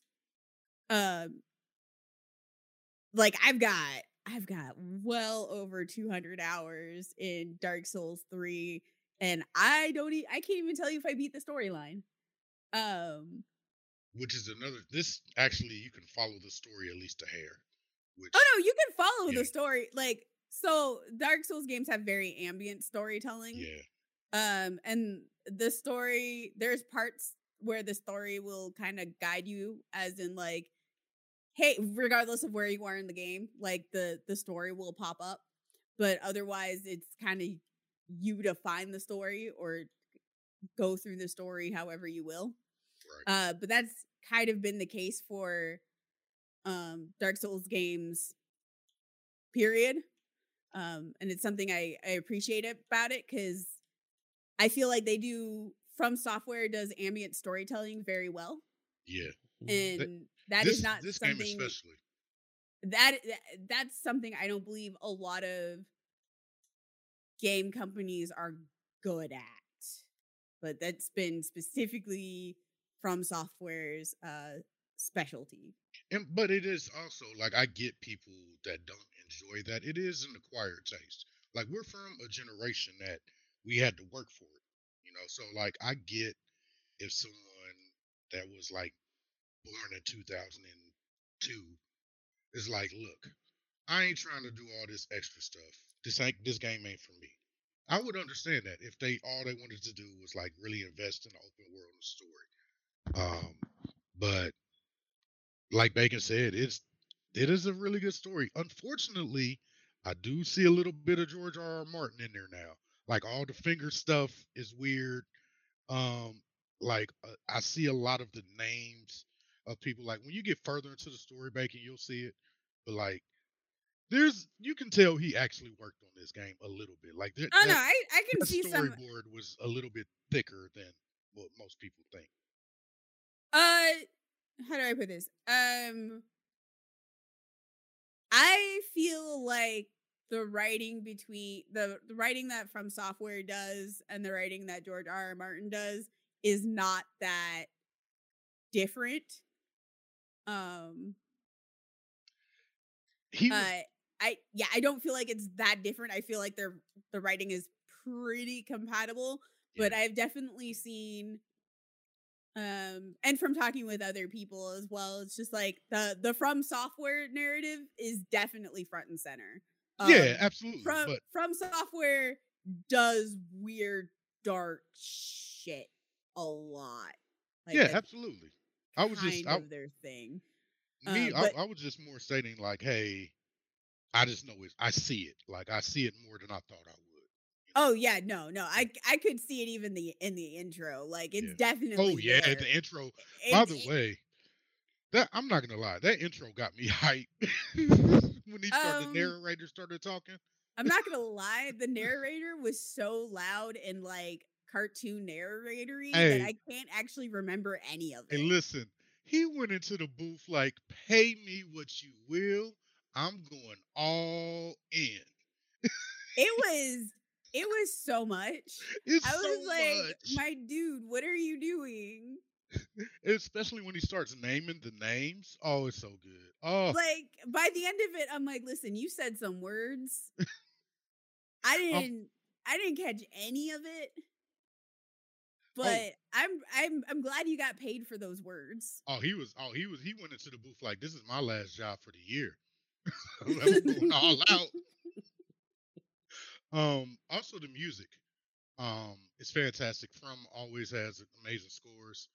I was about to say, this is the first time where like there's been music while you're exploring, and it's a little weird. It's weird, isn't it? Yeah, it's weird. I had to get used to it too because it is ambient, like music everywhere.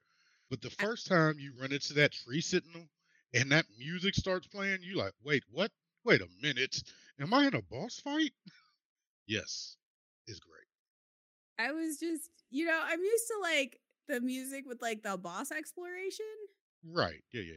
I mean, with the boss music, but I was just not used to like, I'm out in the world, here's some music. And I'm like, what? What's happening here? I wasn't expecting this. This is bizarre. Yo, but also if you hear music, you should probably look around. Because you met Mama Bear yesterday. No, I met a ground bear. I didn't meet the bear until a bear it's multiple. Yeah, so there was a bear that literally I was standing at a cliff. There's like literally cliff behind me, and then all of a sudden I got murdered by a giant paw out of nowhere. And I was very confused because there was nothing in front of me and there was a cliff behind me. And I didn't know where this paw came from or what it was from. So when I went to go get my body back, and this is also funny enough, the one Souls game that I've been the least attached to my body. Yep, me too. Like I'm normally very attached. Like I need to get my shit back, and I'm like, I'm okay not getting my body back right now. My body, I can just die. It's fine. I don't need my body like that. It's okay. So I went back to go get my body, and then I landed, and then all of a sudden this bear crawls out of the ground Oh yeah. and then swipes at me, and I'm like, oh, that was 90% of my health. I'm gonna go. And so I managed to kite the bear towards a fire.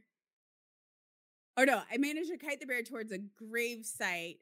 So I was able to get my body back more safely away from ground bear. So I found that same bear in a different way. So I'm riding my horse, trying to hang out. Me and Torin hanging out at middle of the night. All of a sudden, out of nowhere, I hear the boss music, and I'm like, "Wait a minute, where's the boss music coming from?" It's pitch black. I don't see anything. Me and my horse get knocked 50 feet off the horse, and I instantly die. Yeah, that's my story. Aaron, you know what it looks like. It's the gorilla from Sekiro. Oh, the one you gotta kill 17 times? That is that body model, Oh, Except it's a bear. except it's a bear. It is very clearly a bear. It literally has the same movements from Sekiro. Doesn't have look like so that bear's moving like a monkey because that monkey moved like a monkey. Even when Yeah, he was holding his own head, he was holding his own head like a monkey. He would be holding a football. Yep. He moves more like a bear, but you can see the model. I see what you mean. Yeah. I was like, Yeah, he's yeah. definitely a bear. Yeah, it's a bear, but you can see the model from where they used it. They do that a lot, by the way. Like you'll find characters. There's another Sekiro character that I ran into. I was like, oh, here you go, buddy. Ain't seen you in a while.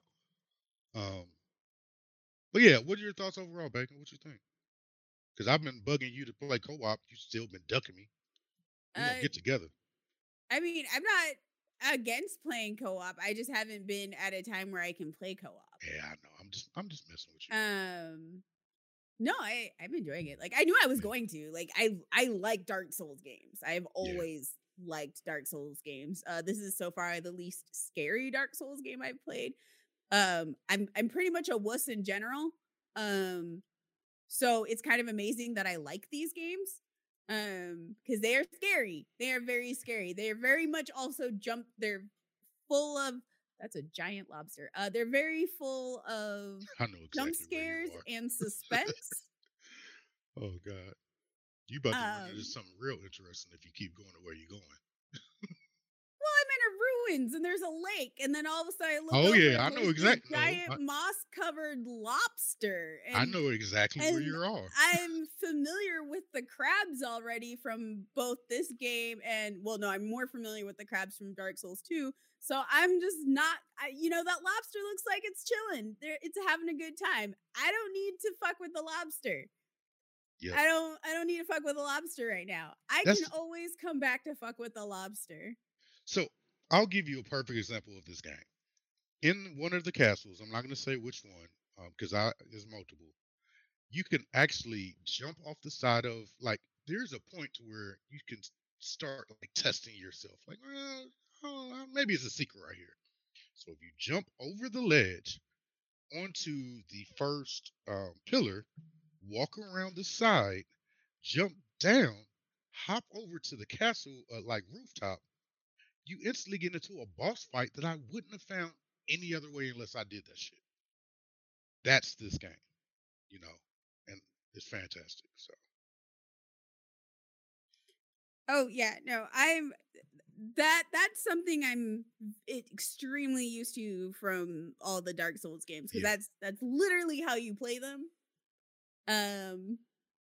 So it's kind of I'm always looking over the ledges. I've also been looking for the bloodstains because there's definitely some death cults of people who just keep jumping over the same ledge. Listen, my favorite ones worst is when you get the blood stain where the person's on the horse and you just see him jump off the side of the cliff. Like, what the fuck were you doing? Right, but there'll be like 8 of them. Because they They'll all be like- follow each other. They all do that. I'm like, which is why they're called death cults.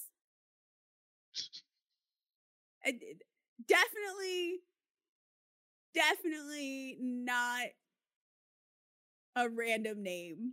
They're all very much death cults. I just think, Um, like, my thoughts on it are, and I'll leave it alone after this, but birds shouldn't have teeth. That's one. The swamp is a very dangerous place, and I would never go there again. There's like 15 of them. And that last part is, I am now afraid of something I had no idea I was going to be afraid of. Like a household bug, I am now afraid of. I had no idea I was going to be terrified. Can't look at it anymore.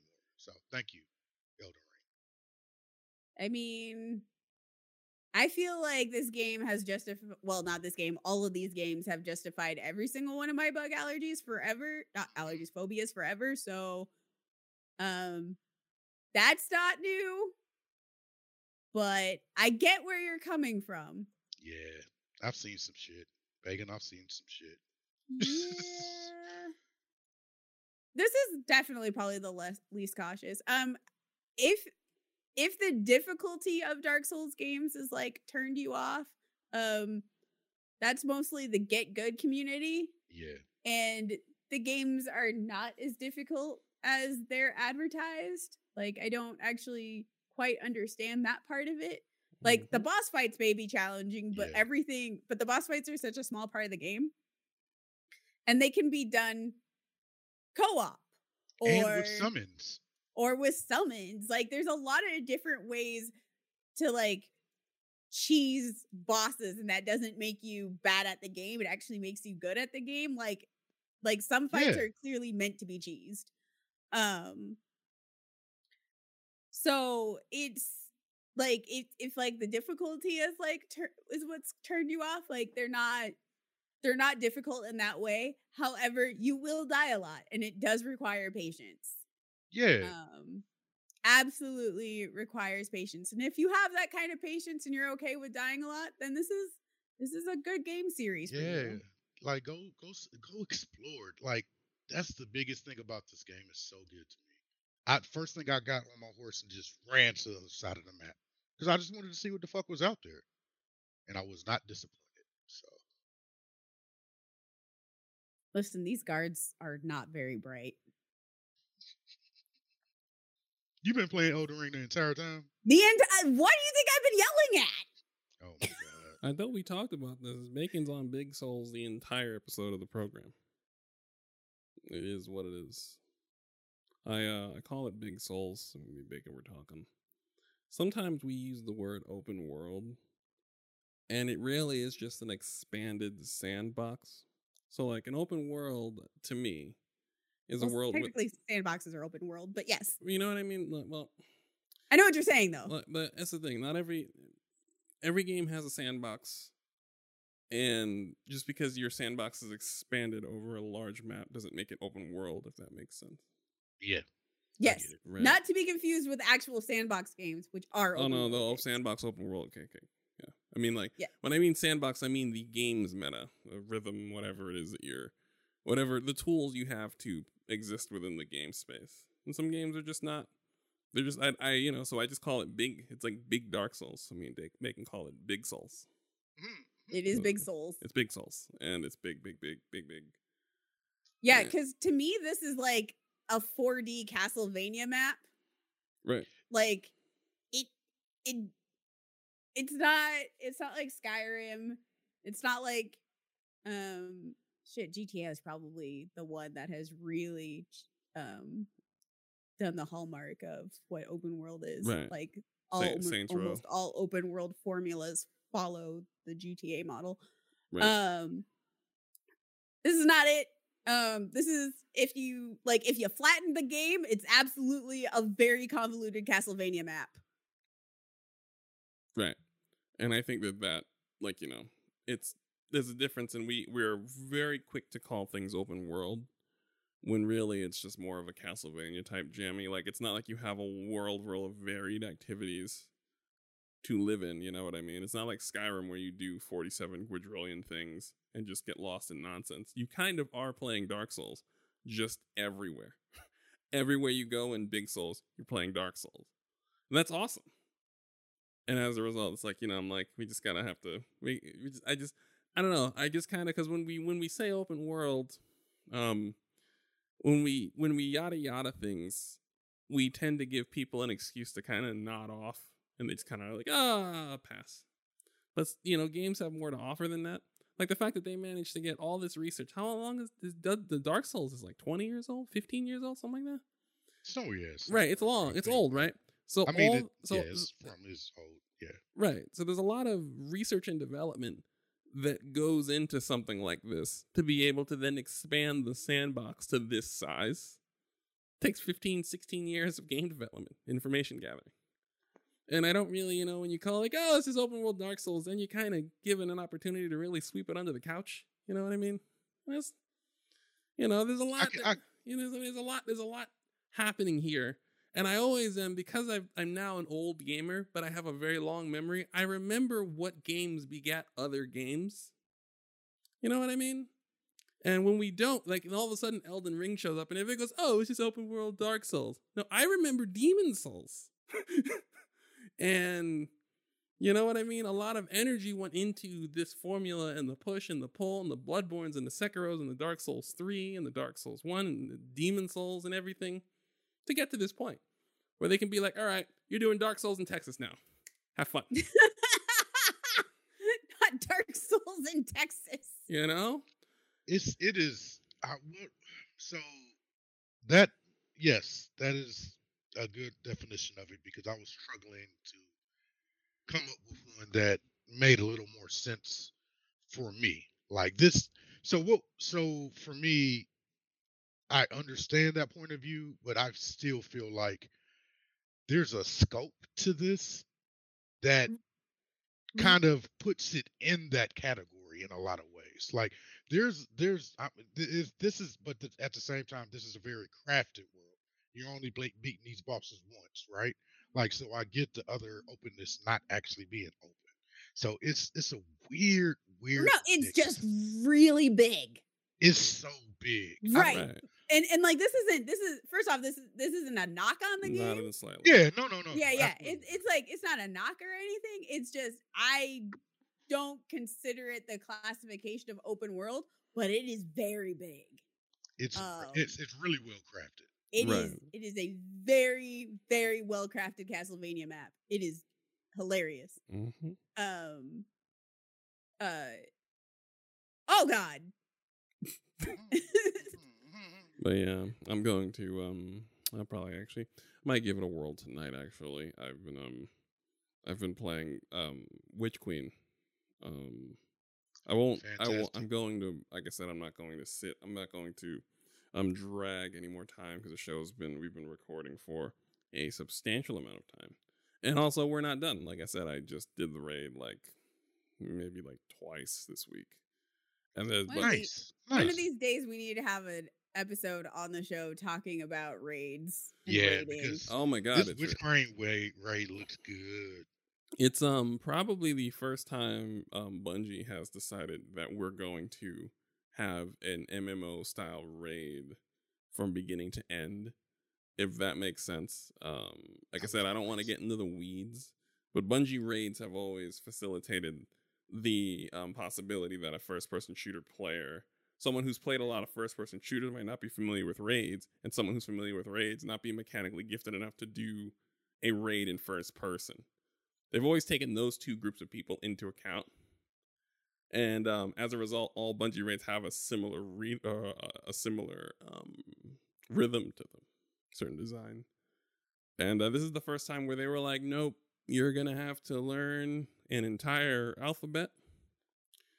Nope, you're going to have multi-tiered boss battles with ads everywhere, where you're going to have to learn mechanics, do mechanics everywhere, all over the level, constantly.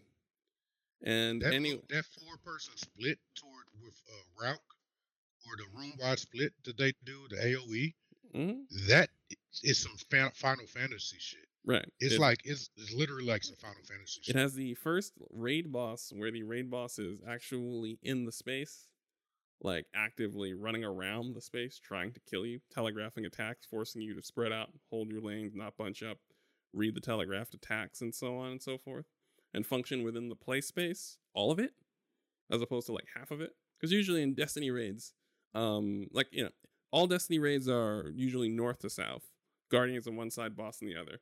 And the mechanics are performed. You're part of the machinery to break the wall so you can then harm whatever's south or whatever's north. And then you get damage phase and then you go back. And you're running around on like the north side of the map or the south side of the map. Right. This is the first time where the bosses are just kind of all over the place. And Yeah. the encounters just have you kind of running around all over the space. And a lot of folks were having trouble with it. I can see why. It's a different concept. Yeah, it's a different concept. The fact that I've spent so much time looking at Bacon Raid and I had spent so much time talking to Erica about classic MMO raids that I had a very interesting, like I used to always say Destiny has no raids, because once you look at actual raids and how much they require, you realize how Bungie is kind of treating you with kids gloves. They got the mittens on for you, and there's nothing wrong with that. It's part of their design is to be able to create a game that feels good to play, even while they're not necessarily gives you the appearance of you doing a lot while doing very little. It's part of the design. It's great stuff, even. But this one, and it's still not a terribly hard raid because again, the difficulty is in the mechanics and the positioning, and not in like boss help. Sometimes you'll encounter Bungie will have a raid where it's just a straight up GPS check, where it's like you need to actually do the most damage efficiently, or will work out for you. So it's very well done. I'm not going to get too far into it. Witch Queen in general is their best campaign, is their best DLC by a large margin. Like I said, there's just a lot. They've managed Story campaign. They actually Best story campaign. And honestly, compared to what they've been giving us, it's their first campaign. Yes, it is. When we Um, got a chest at the end of a mission. I said, "Oh, wait a minute! right? Oh, this is new." It's almost jarring. I was because Yeah. every week they have missions you replay for rewards, and the most shocking thing I always have with people I play with is like, we've been here for 25 minutes, 30 minutes. You know what I mean? Like you've never played Destiny, a level in Destiny for this Yes. long ever, and you just don't realize like there's a whole campaign that even if you go through it over again, it's 8 hours. Even if you just ran through it, it's 6. And if you put it up to higher difficulties, it's always going to be 10 hours. And that's like I said, there's a lot of wrongs have been corrected officially right now. And it's so much going on that, I'm not going to keep everyone here any longer. But this will be a recurring discussion Mhm. as more is revealed. And that is why I'm not on Elden Rings. But I will be. I'm going to give it a try tonight and get murdered. Yep, you're gonna get murdered. It's fine. It's great. It's Oh, fun. much. I mean, it's fine. I played Sekiro. It's fine. It's also less scary. Sekiro was interesting. Sekiro was an accessibility nightmare, but I didn't have a problem with it. But I understood how someone could. There was only one way to play. It definitely was. There was one weapon and one way to play Sekiro. If you tried to play it any other way, every other monster picked you up and deposited you on your head, sent you back to the title screen. What do you mean dodge? Dodge. Dodge. No, parry. No. You will time your attack with my attack as many times as I attack until I'm off balance. And if you try to dodge, I will keep attacking. And if you try to attack off turn, I will hit you. So it's important that every enemy in the game, you account for all of their frame data and attack patterns, and then be able to not avoid them, but hit them like patty cake. The greatest game of patty cake in human history is Sekiro. And if you Okay. master it, you look like an absolute beast. But if you are not comfortable with that in any way, you'd return the game and uninstall it. And it's like I said, it's an accessibility nightmare. In a lot of ways, it's the worst game to me. It is definitely In a lot, not their best game. it is a lot of ways. It is their worst game because of that. Because I'm playing it and I'm like looking around and I'm like, is anybody else parrying 14 attacks in a row? No. Yes. And I'm just like, well, okay. And I'm like, are there any other options than parrying this 14 attack 14 times in a row? No. Well, come on. And then they have the nerve to do like, you know what? Let's make it a bull. Like what? Right. Like, it don't make no sense. Right. So I am aware. Sekiro, I died a lot, but mostly because I spent all my time trying to learn everyone's attack patterns. I'm comfortable with dying. I'm excited to play Dark Souls. I'm excited for little things like the jump button. Little things like magic being a thing. Because when I first started playing Dark Souls, I was like, why doesn't magic work? There were lots of little things that I didn't like, which is why I never played the series, that they've kind of quietly turned on their head. So I'm excited to get into it. And that is what I'll be doing. And then I will chime in next week when I fight the various lobster, hand, spider, horse, pterodactyl, dragon, zombie, knights that are in the world of Elden Rings. There's undead that keeps coming back. Spinning fireheads. Which they remind me a lot of the undead from Dark Souls 1. Right. Which is not Dark Souls 1, Dark Souls 2, which is kind of important because so the undead in Dark Souls 2, specifically the only way to kill them was to have faith. You could only kill them if you had faith magic. So I'm gonna go play in some graveyards. Literally, like one of the best weapons you could get in the game was in Dark Souls 2 was this faith scaling weapon. It was specifically a faith scaling weapon that was at like some dragon's feet. And so if you went, because when you die, you keep all your gear. So you would like basically run, get killed by a dragon, and it was like super early in the game. It was like in the first to second area. Run, get killed by a dragon, grab the faith scaling weapon, and then go play in the catacombs. Yeah. It is literally one of the best weapons in the game. And you can get it super early, but there's like this weird way of getting it. And I happen to like that kind of weapon. I also like faith magic because you can do some wild shit with faith magic. Yeah, and this game especially. Right. And they like faith magic, they kind of pulled back from a little bit in Dark Souls 3 because it was wild in Dark Souls 2 and Dark Souls. But they brought it back and it is wild and I'm excited. I'm basically playing a holy Assassin's Creed character. Like if Ezio was blessed by Jesus. You mean like God's bandit? Less bandit, more murdery. Bandits murder. Well, no, I mean, like if the Archangel Michael was actually an assassin, a hired assassin. I was thinking more of like the Justin Sun character, how he actually got escaped Chinese authorities. Oh, lol. Right. But no. But yes, no, I understand. Yes. Like, I mean, that's a good way to become tarnished, but that's me just talking out of my ass is defrauding the Chinese government and then waking up on the shore of some other country. My God. Oh, so you stole millions from China. Ah, welcome. I'm never gonna get over it. I'm never gonna get over that. We're gonna welcome you with open arms. Yeah, sure, buddy. But oh wait, I don't want to be here. This is Crabland. I already know this. I saw one crab already. You don't want to be anywhere in that game. Look, I want to play some Elden Ring. And I see the writing on the wall. So I just wanted to tell everyone, thank you guys for listening. Thank you for listening. Thank you. Sorry for my unprofessional behavior. I think this is right on brand. If you're listening, listen while you play Elden Rings. Do it in solidarity with the podcast. You're not being unprofessional.